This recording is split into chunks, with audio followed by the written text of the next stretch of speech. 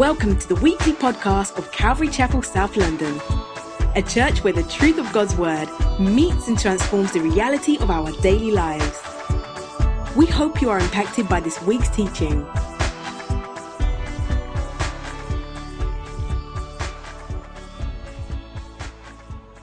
I wonder if you guys remember this old song. I'm going to try and sing it. My throat's a bit croaky. I wonder if I could get some water, please.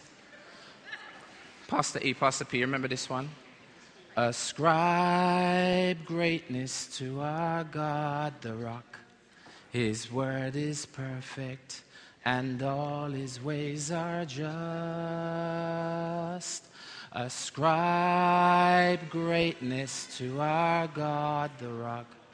His word is perfect, and all his ways are just. A God of faithfulness, without injustice, good and upright is he. A God of faithfulness, without injustice, good and upright is he. Our Father, we praise you this afternoon because that is so true of you. You're a God of faithfulness, without injustice, good and upright are you. Lord, you're light and in you is no darkness at all. And we ascribe greatness, not to make you great, but because you are great. And Father, when we see you as you are, really as you are, it causes us to see ourselves as we really are. And like Isaiah, Lord, this afternoon, I, along with, I'm sure, my brothers and sisters, we cry out to you and say, Lord God, as we appreciate who you are, Lord God, as we look at the light of your glory, we say, Lord God, I am a man, we are men and women of unclean lips, and we dwell amongst a generation of those who have unclean lips, Lord. Yet you give us the privilege to approach you. Thank you. And Lord God, would you please, as we approach you in your glory, in your word, work by your Spirit, in the name of the Lord Jesus, and for his sake, and to his name and for his fame we pray. Amen. Amen. Would you turn with me to 1 John chapter 2. And as you turn in there, welcome to the third part in our series in 1 John called A Sure Assurance. A Sure Assurance. And today's message is a sure relationship. 1 John chapter 2, and I'm going to start reading in verse 3.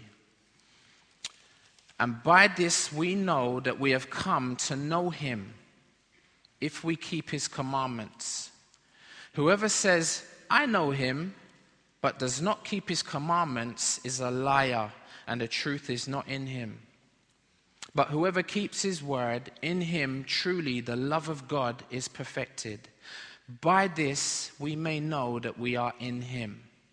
Whoever says he abides in him ought to walk in the same way in which he walked. Beloved, I'm writing to you no new commandment, but an old commandment that you had from the beginning. The old commandment is the word that you have heard. At the same time, it is a new commandment that I am writing to you, which is true in him and in you, because the darkness is passing away and the true light is already shining. Whoever says he is in the light and hates his brother is still in darkness. Whoever loves his brother abides in the light, and in him there is no cause for stumbling. But whoever hates his brother is in the darkness and walks in the darkness and does not know where he is going, because the darkness has blinded his eyes.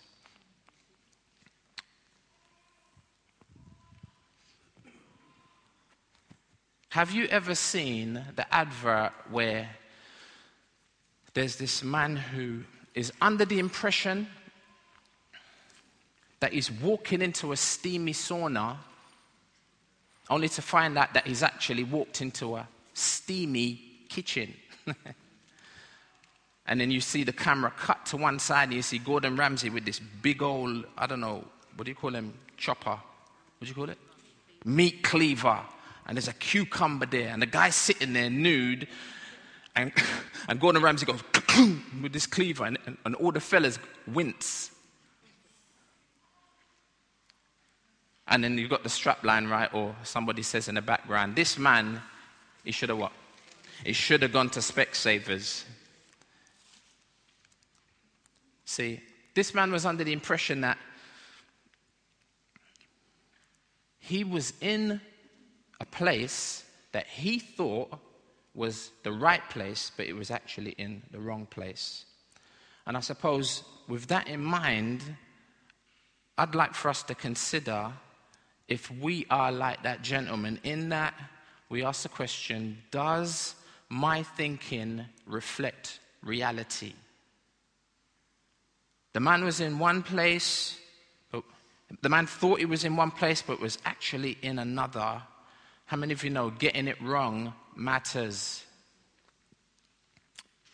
And the question is, in light of our text, do I know God? And if I think I do, can I be sure? Now, how many of you know that we need to be clear on this issue? Now, this whole chapter kind of breaks down into three sections. We're not dealing with the whole chapter, but the whole chapter breaks down into three sections that highlight three contrasts.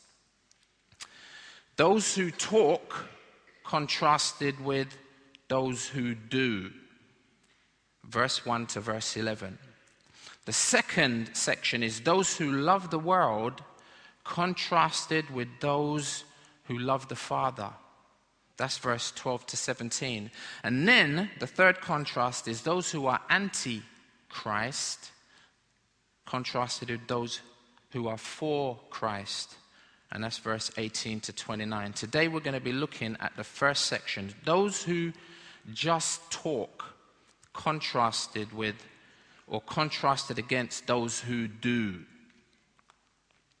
Jesus said, there are many who honor me with their lips. Thank you, Sam. But whose hearts are far from me.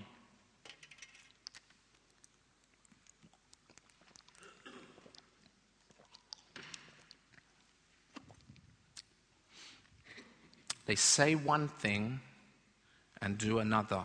And in the context of this book, these all think that they're Christians. And the question is, do they actually have a sure assurance? Now, this letter is written by John, who was one of the literal disciples of Jesus, right? John, do you remember at the beginning of chapter 1, we saw this? John saw Jesus visibly. John related to Jesus physically. John listened to Jesus audibly.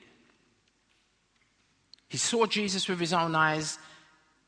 He could reach out and touch him with his own hands. He actually heard the words of Jesus audibly. John saw and he walked and he talked with Jesus. Yet within John's own lifetime, there were those who were already at such an early stage. They were already misunderstanding Jesus and misrepresenting Jesus. They were saying one thing and then doing another. And all within a few years of Jesus actually being there. And some of these were leading other Christians astray by their error. And they were probably alive to see Jesus in the flesh. Some of these individuals who are deceiving others. Yet within a few years, they'd begun to move away from Christian to anti-Christian. Now we hear the Apostle John mention antichrists numerous times throughout this short letter, right? And to make matters worse, these aren't even people that rise up from like another quarter. These are individuals who used to worship alongside John and all of the other believers in this church or in this group of churches. Now, this is not our text, but just glance back at verse 19 if you don't have a Bible. Verse 19 of 1 John chapter 2, and it says, they went out, how? From us. But they were not of us, for if they had been of us, they would have continued with us. But they went out that it might become plain that they all are not of us. Now listen to the nature of their deception. They went out. These could have been family and friends, possibly, potentially. Listen to the nature of their deception. The ESV, the King James, and the New King James do a fantastic job here, where the other translations are not really helpful. So I don't know what you're looking at. But the ESV, verse 4 says, whoever says. If you see that, if you have that, you can see that. In verse 6, it also says, whoever says. And then in verse 9, same thing, whoever says. I don't know if you can see that in your manuscript, in your copy, right? Other translations for verse 4, 6, and 9 say the man who says, or he who claims, anyone who claims. I think sometimes what the translators do, they try to mix up the language so that it doesn't get monotonous. But we have literal translations that don't aim to do that. What they do is they give you the literal rendition of what is in the original. And the original is helpful because these three points, these three things that highlight the nature of the deception are going to essentially make up our 3 points as we go through this text. Now, John is arguing that if you say something, there should be an action that corresponds with what you say, which is fair enough, right? People here in the first century church are claiming to know the truth, although they have no commitment to keeping God's commandments. They're constantly living in immorality, and they're individuals whose lives are not characterized by love. And in this part of the letter, John doesn't want to merely hear words. He wants to see evidence. And if you make a claim, John's saying, you must be able to substantiate it. And these are the 3 claims. Verse 4, if you claim, as you say, to know Christ, then there must be obedience to his commandments, i.e., fruit. Fruit that accords with the root. Verse 6, if you claim to be united to Christ, that is, you're walking with him, you ought to walk like him. Likeness to Christ. How can 2 walk together except they what? Be in agreement, right? There ought to be something about your gait. G-A-I-T, I believe. Something about your swagger that identifies you. Oh, I can see as I look at your life, as I look at the way you live, as I look at the way you walk, because that's all synonymous, right? Those are synonyms for how you live your life. I look at how you live your life, and there's something. I look at I can see a similarity between you and Jesus. And in verse 9, if you claim to be living in the light, you must have love for your brothers and sisters. Now, those are the 3 false claims that are made by the false brethren. Then there are also 3 tests that will constantly come up in this book, 2 of which are going to appear in today's text and will come up again. The first is the doctrinal test.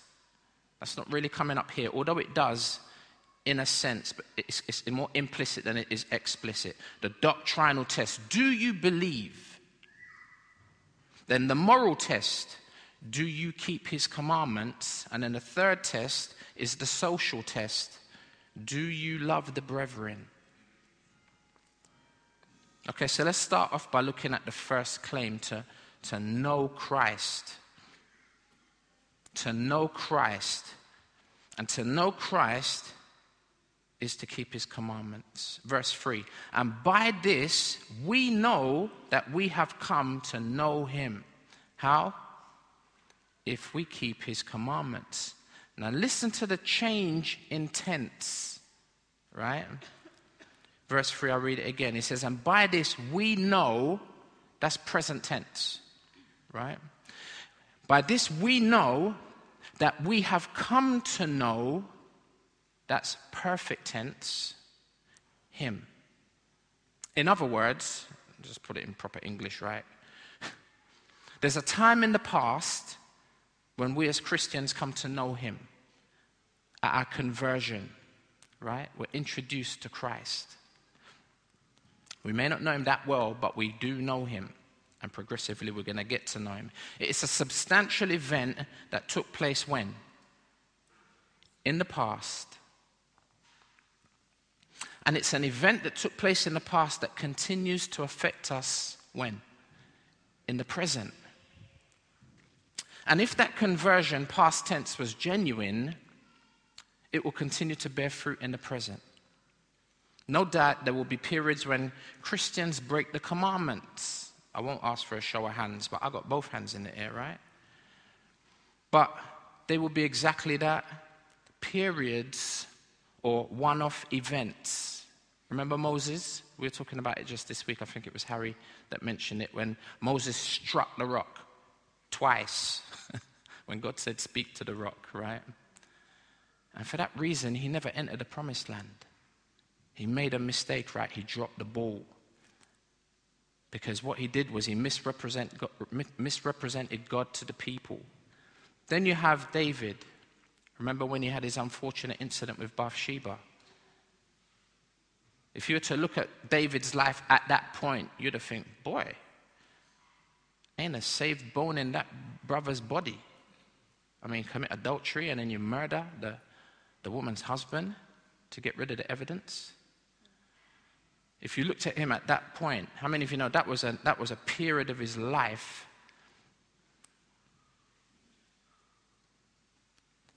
How about Peter? Remember when Peter dropped the ball all the time, didn't he? Thank God for Peter. Hallelujah. Thank you, Jesus. Hallelujah. And remember when Peter denied Jesus, on the back of Peter's disobedience, Jesus asked him the question. Remember what he asked him? He says, Peter, he said, do you love me? Why would he ask that? Because he knows if you love me, you will keep my commandments. It's like, Peter, what happened? And Peter, like 3 times, like, oh my gosh, heart bleeding. Lord, you know that I love you. And he did, didn't he? But notice, and we're going to come back to it in a minute, what ought to be the basis for us keeping the commandments is what? It's love.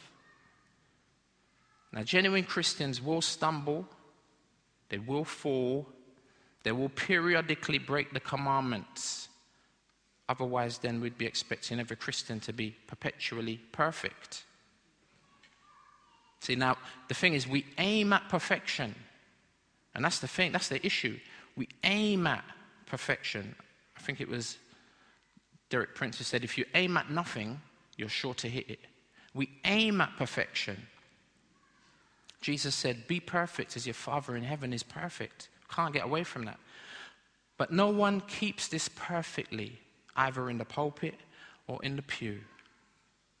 But are you pursuing perfection? Am I pursuing perfection? I think Paul talks about pressing toward the mark of the high calling which is in Christ Jesus. And there's also an expectation from God as outlined by John in verse 1 of this same chapter, right? This is the expectation. My little children, says John, I'm writing these things to you. That's his rationale to some degree. This is part of his motivation for writing. so that you may not sin. See the expectation? But if anyone does sin, thank God we have an advocate with the Father, Jesus Christ the righteous. That was a real good place to say amen. See, we're not sinless, but we ought to sin less. May God help us. John Newton, anyone familiar with John Newton? He's the brother that was a slave. I can't even say he was a slave master. He was really in a transportation business, right? He owned ships that would transport slaves from West Africa over to the Caribbean and other places. And for years and years, that's what he did, until God arrested him and revealed himself to him. And it was then that John Newton wrote the song. He said, "Amazing grace, how sweet the sound that saved a wretch like me. I once was lost, but now I'm found. I was blind, but now I see." John Newton. It was him that said, you know what? I'm not what I ought to be. I'm not what I want to be. I am not what I hope to be, but by the grace of God, I'm not what I used to be.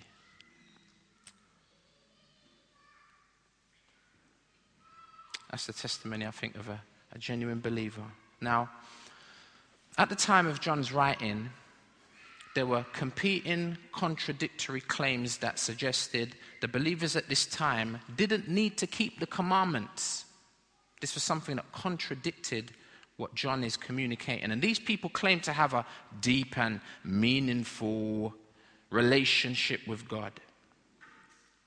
And obedience didn't factor as an important element, not in their lives. Did you know that there are actually people who attend churches today that feel the same way? They really believe that they don't have to keep God's commandments. And often they fall into two categories. You've got the first category who will blatantly tell you, you know what, I believe I can live with my partner and I can have sex, even though we're not married. I used to hear it all the time in my culture and community. Like, we don't need to go down to no registry office. You know what I mean? That's Babylon system. You know what I mean? In the sight of God, me and my girl were married. She's my wife and I'm her husband.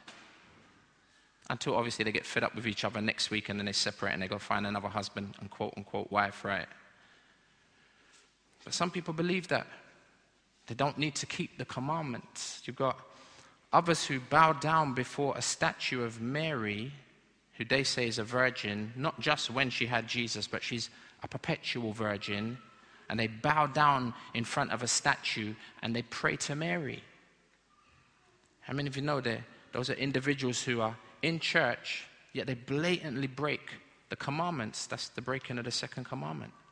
That's one group. Blatantly, overtly tell you straight. Then you've got another group that are not so blatant. They're more subtle, right?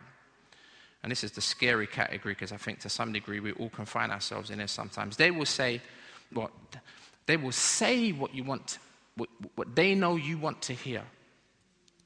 But they don't actually believe what they say in their hearts. Because they constantly, consciously will do things that contradict the commandments. Constantly, consciously. And there are loads of examples, whether it might be getting drunk or hating others without reservation, completely unforgiving and secretly lying and twisting the truth.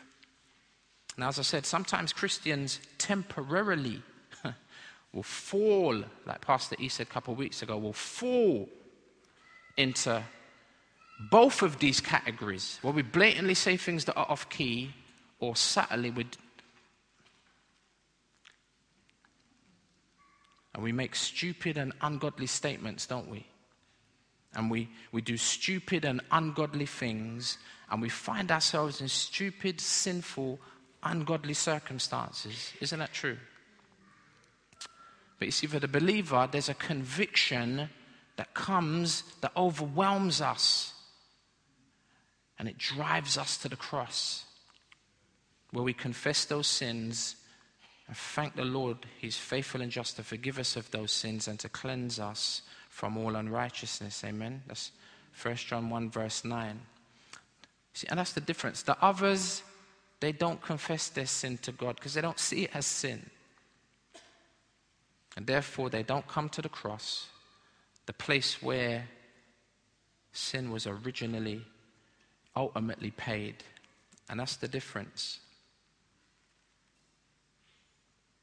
Is there a godly sorrow there that leads to repentance? Sadly, there isn't.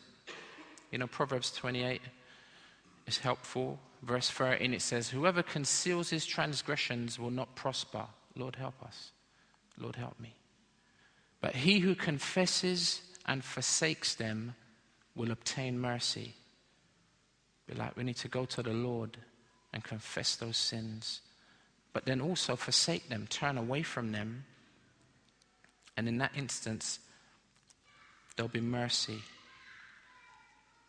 There was no repentance on the part of these first century deluded antinomianists. Now, what is antinomianism? An antinomianist is one who holds that under the gospel dispensation of grace, the moral law is of no use or obligation, because all you need is faith. Faith alone is necessary to salvation. No doubt, belief, or that is faith, is vital. But the true gospel says, repent and believe, right? Repent and have faith. Faith without repentance is inconsistent. Romans chapter 6, verse 1 and 2 says, but what shall we say then? Are we to continue in sin that grace may abound? He says, by no means. Another translation says, I should hope not. Another translation says, certainly not. And the King James says, God forbid. They say, but we know, verse 3, and by this we know that we have come to know him if we keep his commandments. Now this phrase is one that John uses frequently, 12 times in his gospel, the Gospel of John, Matthew, Mark, Luke, and John. 6 times here in his epistles, right? These are letters. And then 6 times in the other book that he wrote. What other book did John write? Last book of the Bible, book of Revelation. 6 times he mentioned. And we saw this in chapter 1, right? When Pastor E was breaking it down. Notice it's not keeping the commandments that leads to you knowing him. It's the other way around. It's knowing him that leads to you keeping his commandments. There's a great difference. This word know is literal and it's also metaphorical. So it's literal, right? To know. It means to have knowledge. But it's also metaphorical. It's more than just having knowledge. It means intimacy. Do you remember Adam in Genesis? It says, and Adam knew his wife. And here comes, is it Cain or Abel? Because he knew his wife. Here comes a baby. It's more than just him being able to recognize her or tell you a little bit about Eve and the day when she was created and formed. It talks about intimacy between him and her. You might remember hearing Paul saying about the Lord Jesus, oh, that I might know him. Now, obviously, it's not talking about physical, sexual intimacy, but it's talking about intimacy, isn't it? It's talking about knowing him personally and extensively. He says that in Philippians 3, verse 10. It is knowledge about a person, it is that. But it's not just knowledge about a person, it's knowing intimately or not, as the case may be. Matthew 7, Jesus says, not everyone who says to me, Lord, Lord, will enter into the kingdom of heaven, but the one who doesn't just talk, but the one who does the will of my Father who is in heaven. On that day, many will say to me, Lord, Lord, Didn't we prophesy in your name and cast out demons in your name and do many mighty works in your name? And then I will declare to them, notice, I never knew you. There was never a time when we actually had an intimate relationship. It says, depart from me, you workers of lawlessness. We saw it when we done 2 Timothy. You know, the Lord knows those who are his, right? Okay, but let those that name the name of Christ depart from iniquity. Here, they don't. So the Lord says, depart from me. Because there's no intimacy. And if you like, as a byproduct, they don't keep the commandments. They might have spiritual works, but Hebrews 6 says we have to repent of spiritual works. We have to repent of our dead works because they can't do anything to help us. Isaiah says our righteousness, our good works are filthy rags before God. And Jesus goes on, he says, look, I never knew you. And what identified and characterized you as individuals, you're workers of lawlessness. See? And it's you who practice lawlessness. It's not one-off sin or a one-off sin there. This is a lifestyle. And it's lawlessness. You see, they have no regard for what? The law or the commandments. They don't keep the commandments. It's so consistent. The Bible's so consistent. Verse 4 of our text. You shouldn't have to turn to any of the verses. I mean, unless you're a scholar. You know what I mean? And you can find the verses, or you got an iPad. I don't know. You got Bible text on your Bible software on your phone. But I'm going to try and just keep your nose in 1 John 2 and put the verses up. Have a look with me at verse 4. Whoever says, I know him, but does not keep his commandments is a liar, and the truth is not in him. Thank God for time to repent and to be able to say to the Lord, Lord, forgive me. I'm a liar. Forgive me. And help me, Lord, help me to love you and then keep your commandments. You ever heard of a guy called Friedrich Nietzsche? Or Nietzsche? He's an atheist philosopher. How many of you know this guy's on the other team, right? He's like, you know what? He says, Christians need to look more redeemed if they want me to believe in their Redeemer. That should cause all of us to feel ashamed, right?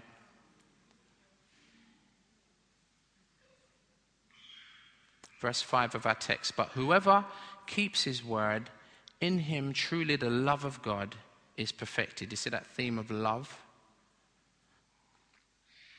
Can you see what the motivation for obedience is supposed to be? It's supposed to be love, which can only be based on knowing an individual, right? Namely Jesus, intimately. That's why when people say, oh, I met this girl and I really love her. How long you known her? Oh, about a month. Well, you love what you know about her that you've discovered in a month. But it's a bit quick to say that, boy, I'm in love. I mean, what does that even mean, to be in love? To fall in love. When love is a commitment. Real love, I say it all the time. We say it all the time. I say it to my daughter all the time. Forget anybody that comes to you and tell you about how they love you and how they want to be with you. You know what I mean? You only know if somebody really loves you if Ben, was it last week? Uh-oh, hey. Now that's love. That's love right there. When a man steps to you and he gets down on one knee and he presents you with a rock, you get me? Then we can begin to say, wow, maybe this guy actually loves you, because how many of you know love is a commitment? Love ain't a feeling. That's infatuation. I can't eat and I can't. That's infatuation. That ain't love. Real love says, I'm prepared to stand up in front of witnesses and not just communicate my love to you, but ratify that love. A lie, bruv? In public, legally, sign the documents, and be prepared to make that commitment and say, I do. I do what I do. I make a commitment to have and to hold, for richer, for poorer, in sickness and in health. In sickness and in health, yeah, in sickness and for better or worse, until death do us part. Amen, bro? You know what? Don't chat to me about nothing.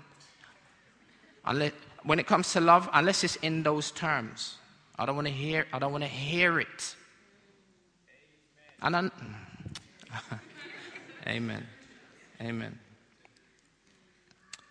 But thank God, man, I'll just make this real quick. It's like Pastor P, Pastor E. I think we tallied up.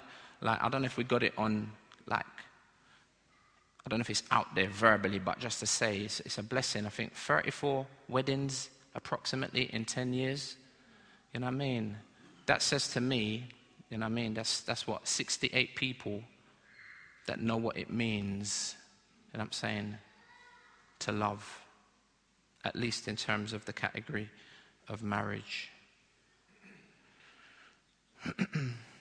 And, you know, obviously we're talking about obedience that comes out of love. When you understand that, then you understand how marriage works. You know what I mean? And we ain't got time to go into that. And that's what always mashes me up. So, can you see what the motivation for obedience is? It's love, which can only be based on knowing the individual. That's why you have to take your time. Knowing the individual, and particularly in our instance, we're talking about Jesus and knowing him intimately. And how many of you know the love that we actually eventually do have for Jesus, it didn't start with us. Scripture says that we love him because he loved us first. And he showed us what real love is. And you want to know what real commitment is? Then look at the Lord Jesus, who says, I will never leave you. I will never forsake you. And he ain't just talking till physical death do us part. He's talking about for eternity. 1 John chapter 4, verse 19. And notice that there's a developmental process in regards to God's love being perfected in us. Another translation says, made complete or matured.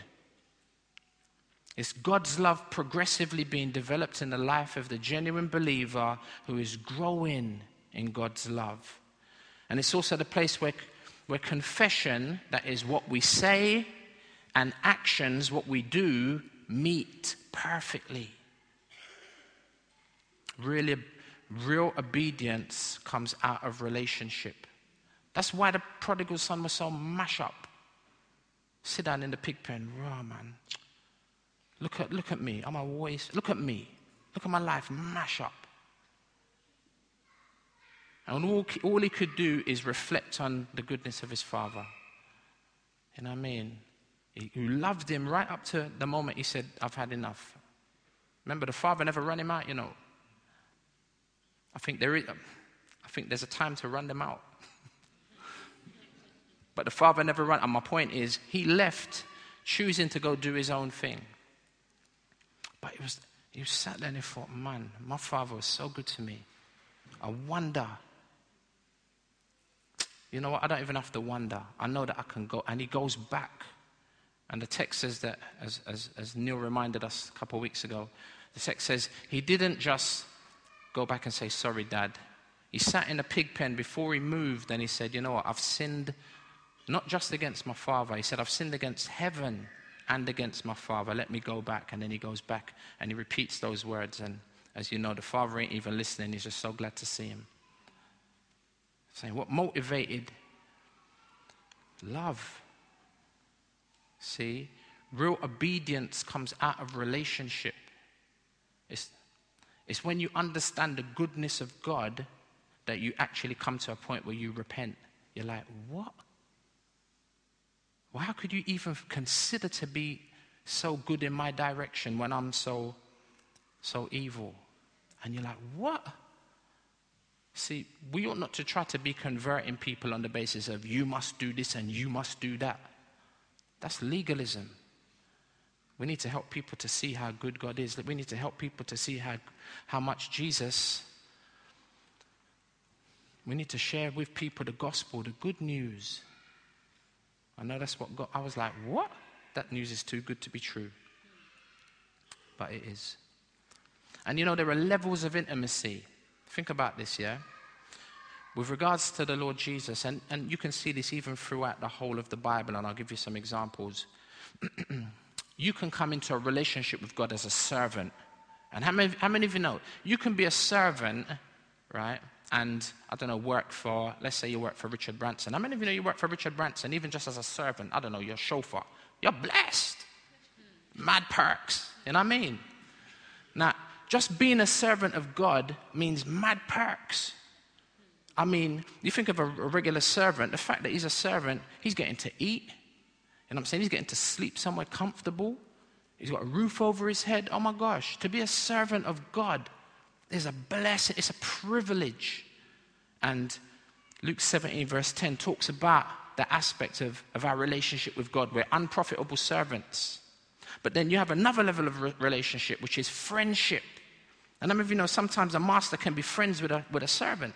That's what happened with Joseph and Potiphar. Friends.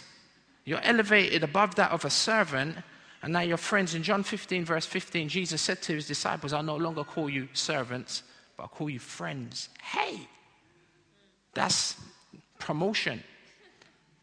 Remember when Abraham, I love this, again, we talked about this last week. Remember when Abraham had an interface with God, and God turns up one day and he has this conversation with Abraham. And the Lord basically had come down to see if what was going on in Sodom was really going on. I mean, not that he didn't know, right? And he comes down. It's a bit like God saying, Adam, where are you? Of course, God knew where Adam was. God knows what's going on in Sodom. But he comes down, right? And he's having this interface with Abraham. And they finish having their conversation. And the Lord walks away and the Lord goes, Am I going to go and torch Sodom and not have a conversation about it with my friend Abraham? And the Lord turns around and he goes back. He says, Abraham, hear what? And the Lord begins to have this conversation with Abraham where he turns around. He's like, oh, Lord, really? You're going to do that? The Lord's like, yep. He's like, all right, but Lord, if there's 50 righteous, would you spare it for... And as you know, the story goes. But you see the interface. And it wasn't even Abraham that instigated it. It was God who... Can I go do this and not chat to my brethren? Know what you mean?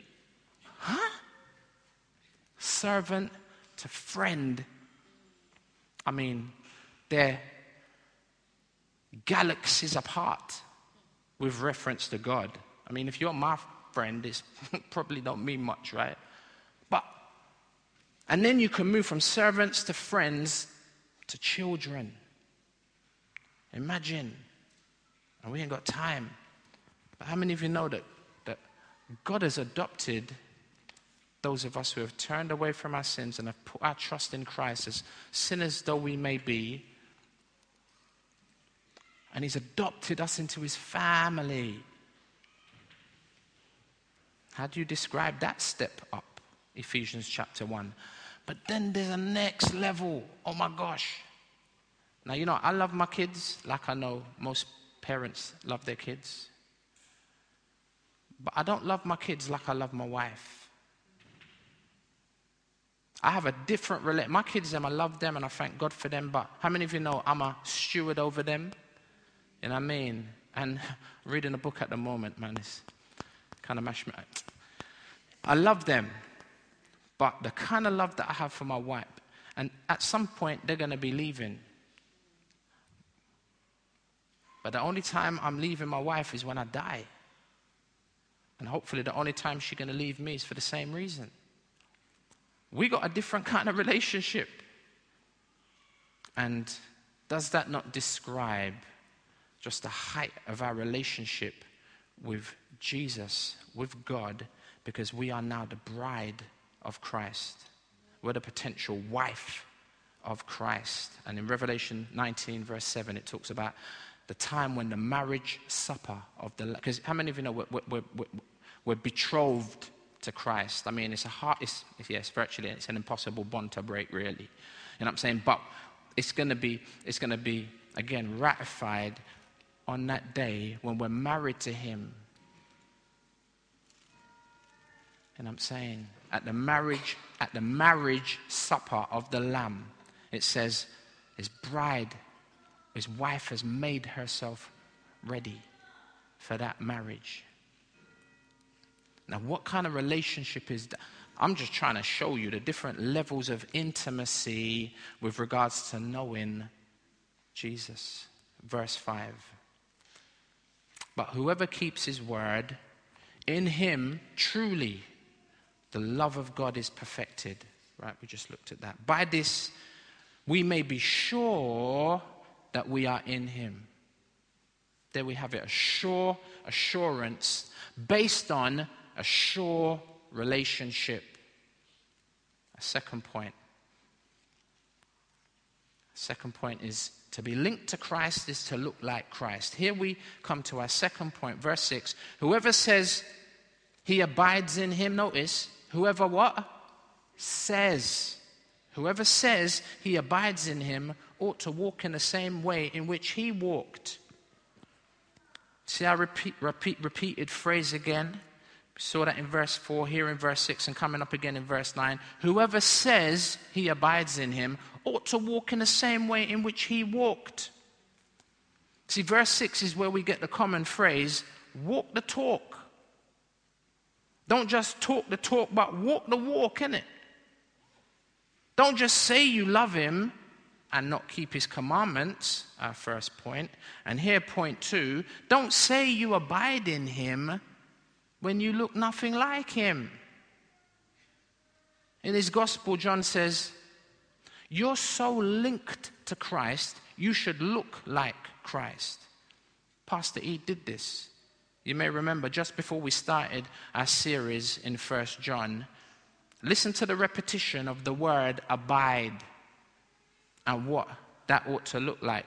John 15, Jesus says, I'm the true vine and my Father is the vine dresser. Every branch of mine that's supposed to be connected to me that does not bear fruit, he takes away. And every branch that does bear fruit, he prunes that it may bear more fruit. Abide in me, and I in you, as the branch itself cannot bear fruit by itself unless it abides in the vine. Neither can you unless you abide in me. I am the vine, you are the branches. Whoever abides in me and I in him, she is that bears much fruit. For apart from me, you can do nothing. If anyone does not abide in me, he's thrown away like a branch and withers, and the branches are gathered, thrown in the fire and burned. If you abide in me and my words abide in you, ask whatever you wish and it will be done for you. By this my Father is glorified, that you bear much fruit and so prove to be my disciples. You see that? As the Father has loved me, so I've loved you. Abide in my love, innit? If you keep my commandments, you will abide in my love, just as I have kept my Father's commandments and abide in his love. How many of you know Jesus kept the commandments of the Father because he loved him?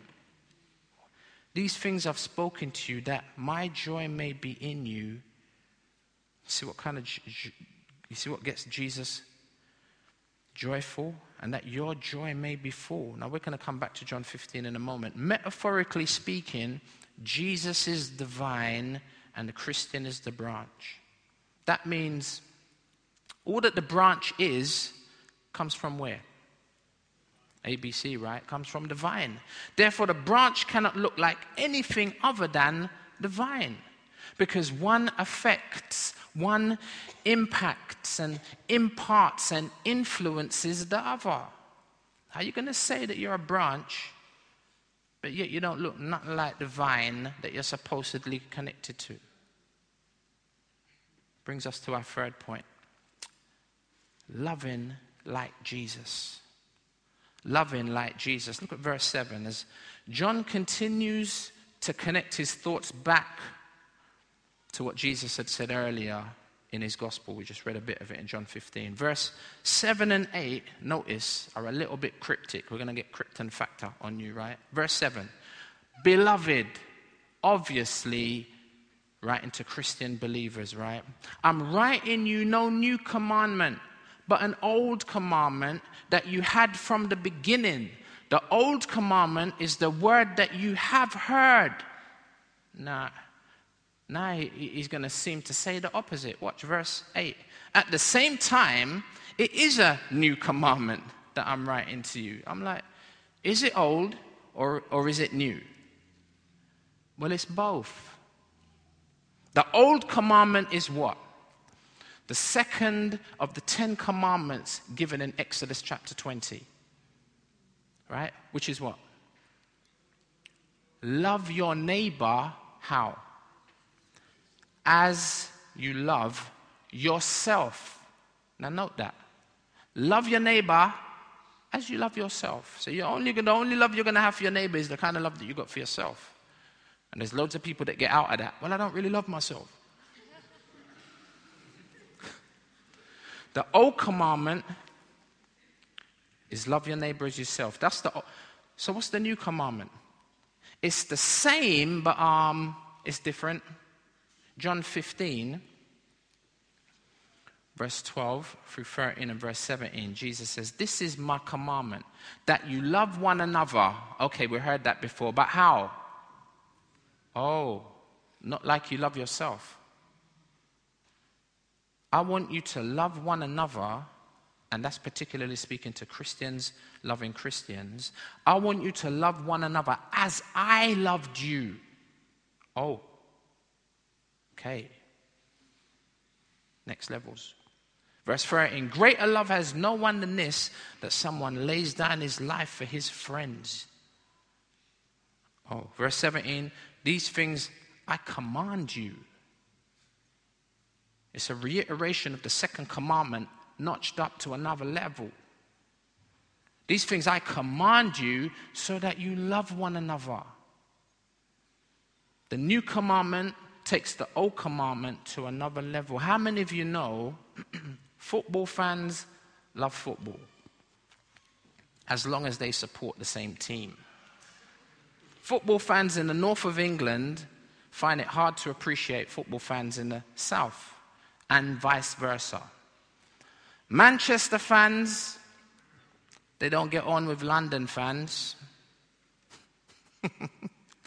But then there are resisting the temptation. But then there are fans in the north who are at odds with fans in the north, let alone with fans in the south. You have United fans versus City fans, right? And they all come from Manchester. And the same is true, we can't get away with it, those of us that are London football supporters.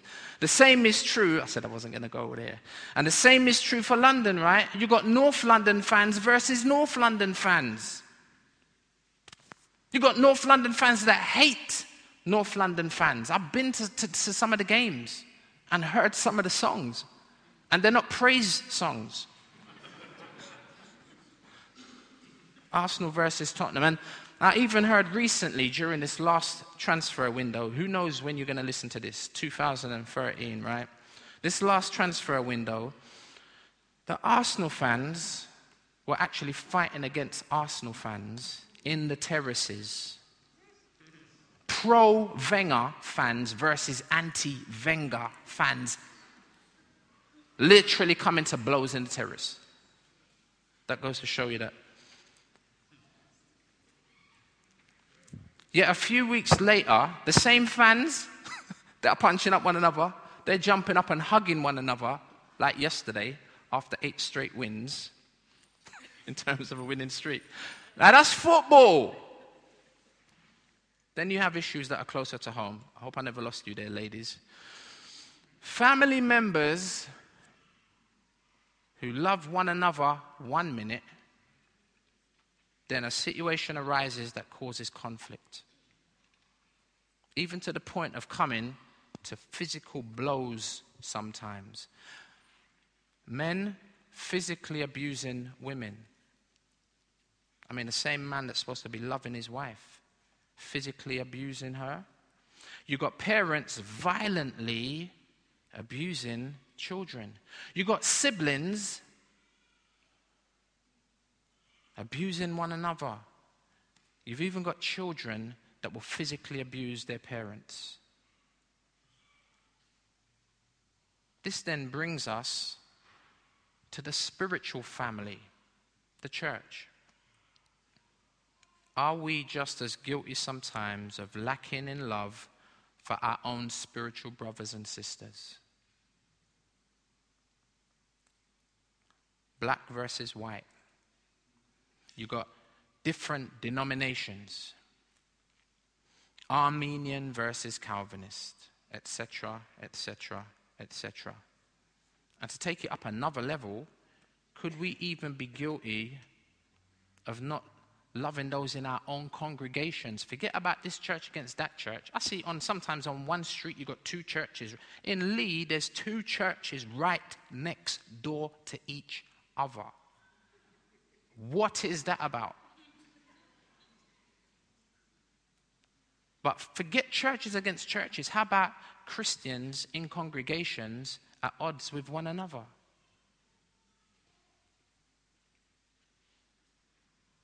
A place where we're all supposed to potentially believe the same thing. We're all supposed to be on the same team. How about drilling down even further? I mentioned husbands not loving their wives, and I used it in the wrong context because that was just natural, normal families. In a normal family, husband's supposed to love your wife. I shouldn't have to draw for the Bible and slap you in your face and tell you that, right? But then in the category of Christians, Christian families, husbands not loving their wives, wives not loving their husbands.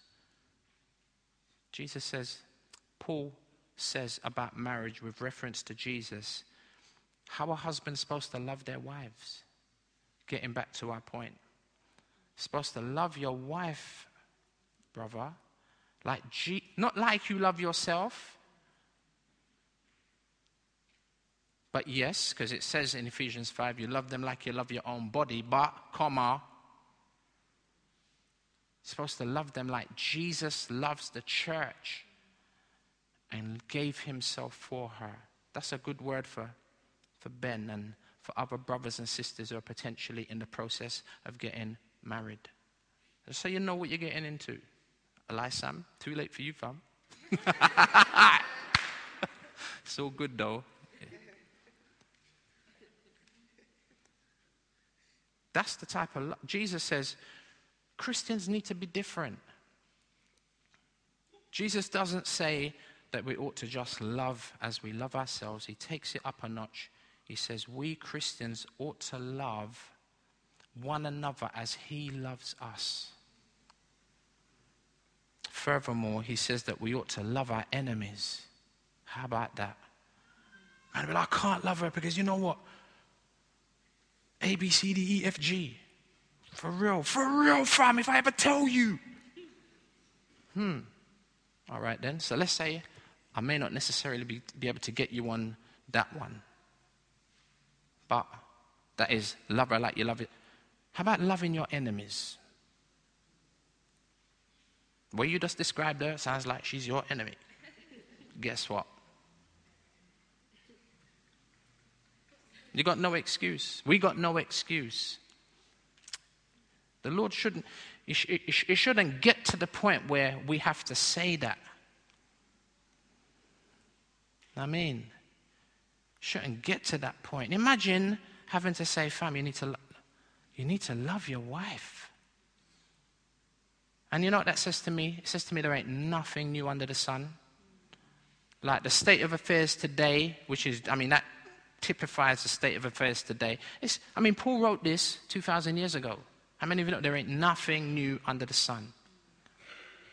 And, when it comes to counseling, especially marriage counseling, the only thing we're going to do is send you back to the Bible. You know what I mean? That's all we can do.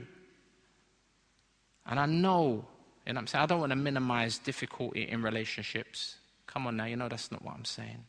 We know that there's drama sometimes, and it's difficult, and it's challenging. But if we love him, we're going to keep his commands. And it's not about whether the person deserves it or not. You know what I mean? It's not about whether I feel like it or not. There's bigger issues at stake. Jesus says, love your enemies, and then he showed us how to do that, didn't he? When he went to the cross. And he's there hanging on the cross, and he says, Father, forgive them. Not, I'm going to get you. When I tell you, I'm going to get you when I come back. He didn't say that. He said, Father, forgive them. And he had all right to say that. Couldn't have wronged him if he did. And he shows us how to love our enemies by his sacrificial death on the cross for his enemies. In the middle of verse 8, John begins to go back to the light and dark example that he gave initially in chapter 1. He says, which is true, middle of verse 8, which is true in him and in you, because the darkness is passing away and the true light is already shining. Verse 9, whoever says he's in the light and hates whoever says he's in the light and hates his brother is actually still in darkness. Whoever loves his brother abides in the light, and in him there is no cause for tripping over and stumbling, because he can see where he's going, because he's walking in the light. You evidently got blinkers on, you're evidently blind like John Newton, and possibly need salvation. Or at least, as Peter says, is it in his second epistle, is it 2 Peter chapter 1 or 1 Peter chapter 1, where Peter says, we can as Christians get to the point where we're actually short-sighted, where we don't even realize that we've been forgiven of our own previous sins, like you don't remember where you're coming from, like you don't remember the gutter where God found you or found me. Know what I mean? And there's a blindness there. Are we going to say I can't love my brother? Time is against me. If you do, then you got verse 11, but whoever hates his brother is in the darkness and walks in the darkness and does not know where he is going. Wow, because the darkness has blinded his eyes. How many of you know, I prayed it at the beginning, God dwells in unapproachable light. And that's a paradox, because it's true and it ain't true. A big aspect of being in the light, walking in the light, means the ability to now see things as they really are. Unlike my man who thought he was in the steam room, the sauna, when he was in the kitchen. It's being able to see things as they really are. Spots, blemishes, and scars. Not primarily in others, but in me. In ourselves. And then, you see, that's what the light does, isn't it? Everything gets exposed in the light. Right? In the light. Like Adam. And even the garden. And then appreciating that these stains, imagine, if you're a mature Christian, I know you're going to dig this. I know you're going to appreciate this. You appreciate that the stains that are now coming up, that are being exposed by the light, they were always there. What were we like before we were saved, before we came into the light, when we were groping around in the darkness? Oh my gosh. We were so lost. It was Rick Godwin? Rick Godwin says, look, before we come to Christ, you are in a dark room with no windows, with the light switched off, and you're a blind man trying to find a light switch. And it's even worse than that, because we were so deep in the depths of darkness that we didn't even realize that we were even lost. That's how dark and blind we were. And it's when we step into the light now, and we begin to come to that light, and we approach that unapproachable light of God's glory and his truth, that it's like, oh my gosh, we begin to see what we're really like. And that stuff was all, that speaks volumes to me about the love of God. Lord, I'm like 25 years I've been a Christian nearly, and I'm seeing stuff come out in my life now that makes me hang my head in shame. And to know that the Lord knew that it was there 25 years ago. Talk about the love of God. Talk about real love. See, if you think you're aware of, if you think that you were aware of your sin when you got saved, wait until you get saved. But then wait until you get saved. You know, there's three aspects to our salvation. It's like you see your sin when you got justified, you're like, oh my gosh, Lord, and you really want to forgive me. Thank you, Jesus. But then as you progress through the process of sanctification, then you're like, oh my gosh, there's more. I thought I dumped the, like, you know what I'm saying, the refuse bag, the rubbish bag. I thought I dumped the trash bag at the cross. I still got, there's a Chick track where it shows two sinners and they just got odors. You might have seen the Chick track just stink. And we still do, don't we? That's why we need that cleansing. See, but as you're sanctified, you see this stuff. But imagine when we get glorified, you know what I mean?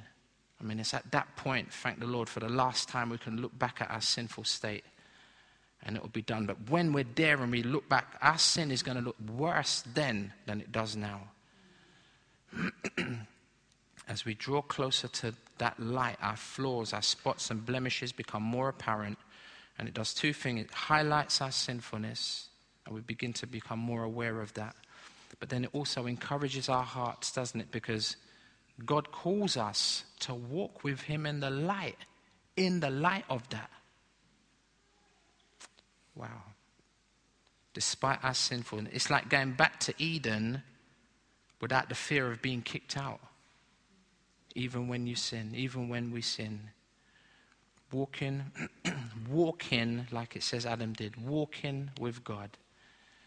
It's God's people, that's us, in Christ, under God's rule. Three things. To really know Christ is to keep his commandments. To be linked to Christ is to look like Christ. And three, taking love to another level like Jesus. May God help us to live the way Jesus lives, walk the way Jesus walks, and love the way Jesus loves. This is true for those who have a sure relationship on the basis of the fact they have sure assurance. Shall we pray?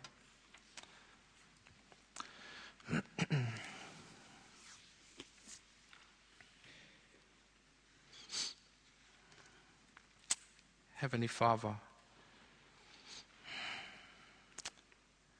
the scripture says that our hearts are wicked and deceitful. Lord, you were really actually serious when you had that written. And it's only as we get closer to the light that we really begin to appreciate that. Lord God, oh wretched man that I am, who will deliver me from the body of this death? Only Jesus. And Father, there are potentially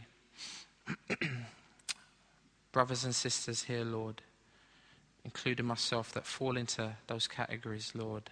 Fall into those categories. Lord, we don't live there, but we drop the ball. And I thank you, Lord, as much as this letter is searing, it's really hard, and it completely and utterly exposes our sinfulness in no uncertain terms. Lord, at the same time, like a double-edged sword, the other side, Lord, we see your amazing grace to the point where we can come sin-laden, sin-ridden, sin-riddled. And we can come and confess our sins as believers and get further cleansing, get rid of those spots and blemishes, and be like that bride in Revelation 19 that steps up at the wedding feast completely, utterly. Lord, just what bride wants to walk down the aisle with spots and blemishes on her dress? And it's hard to understand, Lord, that we are forgiven and we have been cleansed, but Lord, we're still in the process of having to confess our sins and to receive cleansing. Father, I do pray for us, myself included, that you'd help us. Lord, as you challenge us on all of these things, Lord, that we'd repent. Lord, that we would confess our sins to you, that we'd be honest and we wouldn't front. And we'd say, Lord, I'm a sinner. I'm a hypocrite, Lord. Forgive me, Lord. I'm a hypocrite, Lord Jesus. And I'm overwhelmed that you still love me. Please forgive me, Lord. And Father, I suspect that there are going to be those who are possibly here today that are not on your team. They're not a servant. They're not your friend. They're not your children. And they're not potentially going to be married to you as a part of the church, the bride of Christ. And Lord, if there's anyone here today, Lord God, would you please speak to their hearts? Would you open their heart? Lord, would you take them by the hand and bring them into the light? For many of us, Lord, we know what that transition looked like. We were in darkness and you translated us. You transferred us out of the kingdom of darkness and you brought us into the kingdom of your dear Son, into the kingdom of light. Lord, would you do that for someone today? By your grace. They don't deserve it, like none of us in here deserve it. This place is a hospital full of sick people, Lord.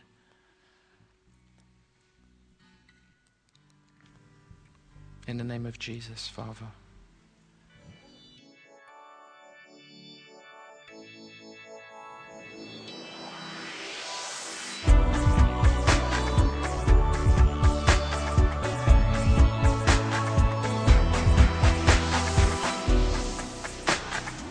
To find out more about us, visit our website at calvarychapelsouthlondon.org or find us on Facebook and Twitter at CC South London. Join us next time for more of God's truth to transform your reality.